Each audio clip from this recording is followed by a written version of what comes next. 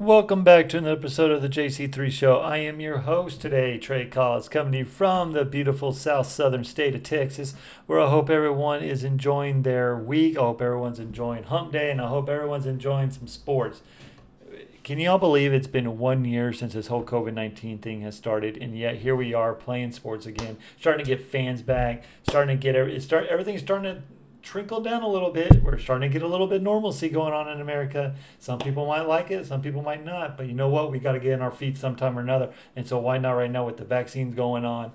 We have a better idea of how this thing spreads and everything like that. So can y'all believe it has been a year? I cannot believe it's been a year. But man, I'm here to talk a little bit sports today. I know I've been off the grind for a little bit. I've been doing other shows. I've been doing radio. I've been doing all this and that. But some tell me that I need to start doing this podcast just to inform a lot of people who don't get on my radio shows or get on other podcasts that I'm doing or stuff like that. So I'm trying once a week now, or maybe twice a week, to come to you and maybe Facebook appearance every now and then to come talk to y'all and tell you my opinions that's going on and around not only football, basketball, but NCAA's coming up. We have Masters coming up. Everything, all the sports. That's why I love springtime so much, because every sport is starting to heat up, and that's where we're going to start right now, is in the NBA. So let's not waste any more time. Let's get right into it.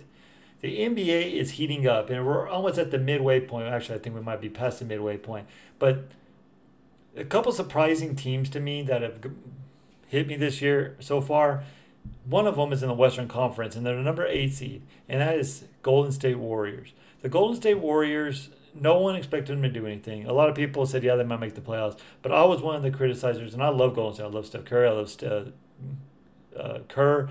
I love everything about him. But without Klay Thompson or another shooter, Steph Curry is the only shooter on that team. And what Steph Curry is doing with his team right now, yes, I know Draymond Green is leading the league, his team in assists right now and everything. But Steph Curry, he makes his whole team better. He is the only sharpshooter on that team, and he's the only real threat to score. And yet they triple and double team, and this dude is still averaging over 30 points a game.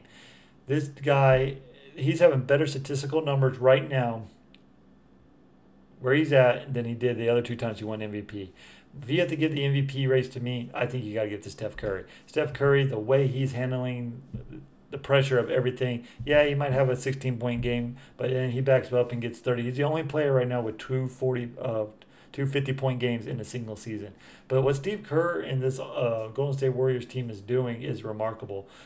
Steph Curry is the only shooter, like I said before, and they don't really have any other outside threats. So they've been doing it on the defensive end. Yeah, they've been giving up some big points early in some quarters, but when they get rock and roll and that defense locks in, they're one of the best defensive teams in the league. So my hats go off to the Golden State Warriors and what they're doing right now in the Western Conference. Surprising team for me out east. It really isn't it? I guess if you really want to go clunker, it's going to be the Boston Celtics. I had this team probably going to the NBA Finals this year. I thought Tatum and Jaylen Brown were going to make that leap and make this team a whole lot better. But man, Danny Ainge has done. Everyone praised him for the draft that he had back in the day, getting all those draft picks. But what has he done for it? He has not done anything. Is Brad Stevens the answer? I don't know. I think you need to reevaluate that after this year. But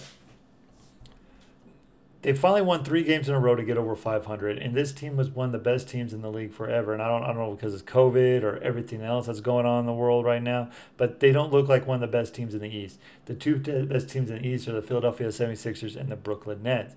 Now, why I say the Brooklyn Nets, I say the Brooklyn Nets are probably going to come out of the East. Yes, I said the Brooklyn Nets are going to come out of the East just because I was wrong. I thought beginning of the year, whenever they made the trade for James Harden, I didn't think they had enough defense. I didn't think they had enough stop capability for other teams. But man, you got to outscore this team. This team is dynamite. This team has 3 all-star players, future Hall of Famers that can score, give you buckets at any given moment.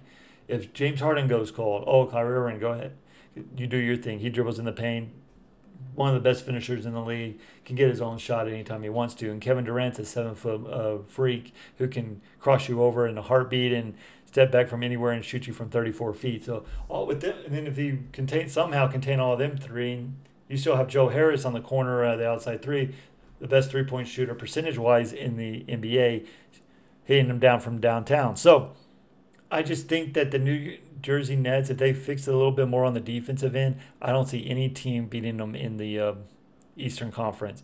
Now on the Western Conference side, I had the Lakers, and with man, I didn't think Anthony Davis made this big of a uh, impact, but my gosh, with him being and Schroeder being out, but Schroeder's finally back, so the Los Angeles Lakers are starting to find their. But they lost 4 games in a row last week, or and so I just think LeBron James is getting a little older. People don't want to admit it because they love greatness and blah blah. Yeah, LeBron's great, but he ain't the greatest player in the whole world. And I'll get to that to another topic for another day. But I just think that right now, Anthony Davis being out, there's no depth. There's no one else to give LeBron James an easy bucket. LeBron James can create for others, but if you, no one else can create shots for anybody else. So saying all that, I just think that they need Anthony Davis. They need his defensive style on the outside, and then they need Schroeder as well to be more healthy. And if they get those three keys back and they stay healthy for the rest of the year, I still have the Lakers coming out of the East or the West. But I'm shocked with the Phoenix Suns right now. Phoenix Suns are right there with the LA Lakers. They're with in the number 2 spot. uh, Utah Jazz, they're Donovan Mitchell, Rudy Gobert, all those guys, man, they're starting to play lights out. It's going to be a fun second half of the season, and I'm here to bring it to you every now and then. So that's a little bit of NBA talk. I want to transition a little bit to the NCAA. And this next week is conference championship weekend, and I cannot wait. That means we're 1 week, a couple weeks away from March Madness. We get to fill out the brackets. We get to actually watch March Madness from sun up to sundown. It's going to be a fun time to be around. The thing that's going to happen is you're not going to see Duke in this field of 64 this year. You're probably not going to see North Carolina. You're not going to see Kentucky. You're not going to see a lot of elite teams that you usually normally see if you're not just a mediocre fan just watching. You know the Kentuckys, the Dukes, and North Carolinas, and Arizonas, and stuff like that. You're not going to see them this year. No, the mid majors are popping up, man. Gonzaga, number one team. No one's going to beat them in the regular season, I don't believe. You have Baylor, who finally lost their first game against Kansas last Saturday night. I mean, that team can score with the best of them. That Big 12, that conference, I'm telling you right now, the Big 12 conference is going to get 7 teams in. They're going to at least get 7, maybe even 8, but right now they're going to get 7. That's from top to bottom. That is the best conference in the entire NCAA. Now, I also think that um,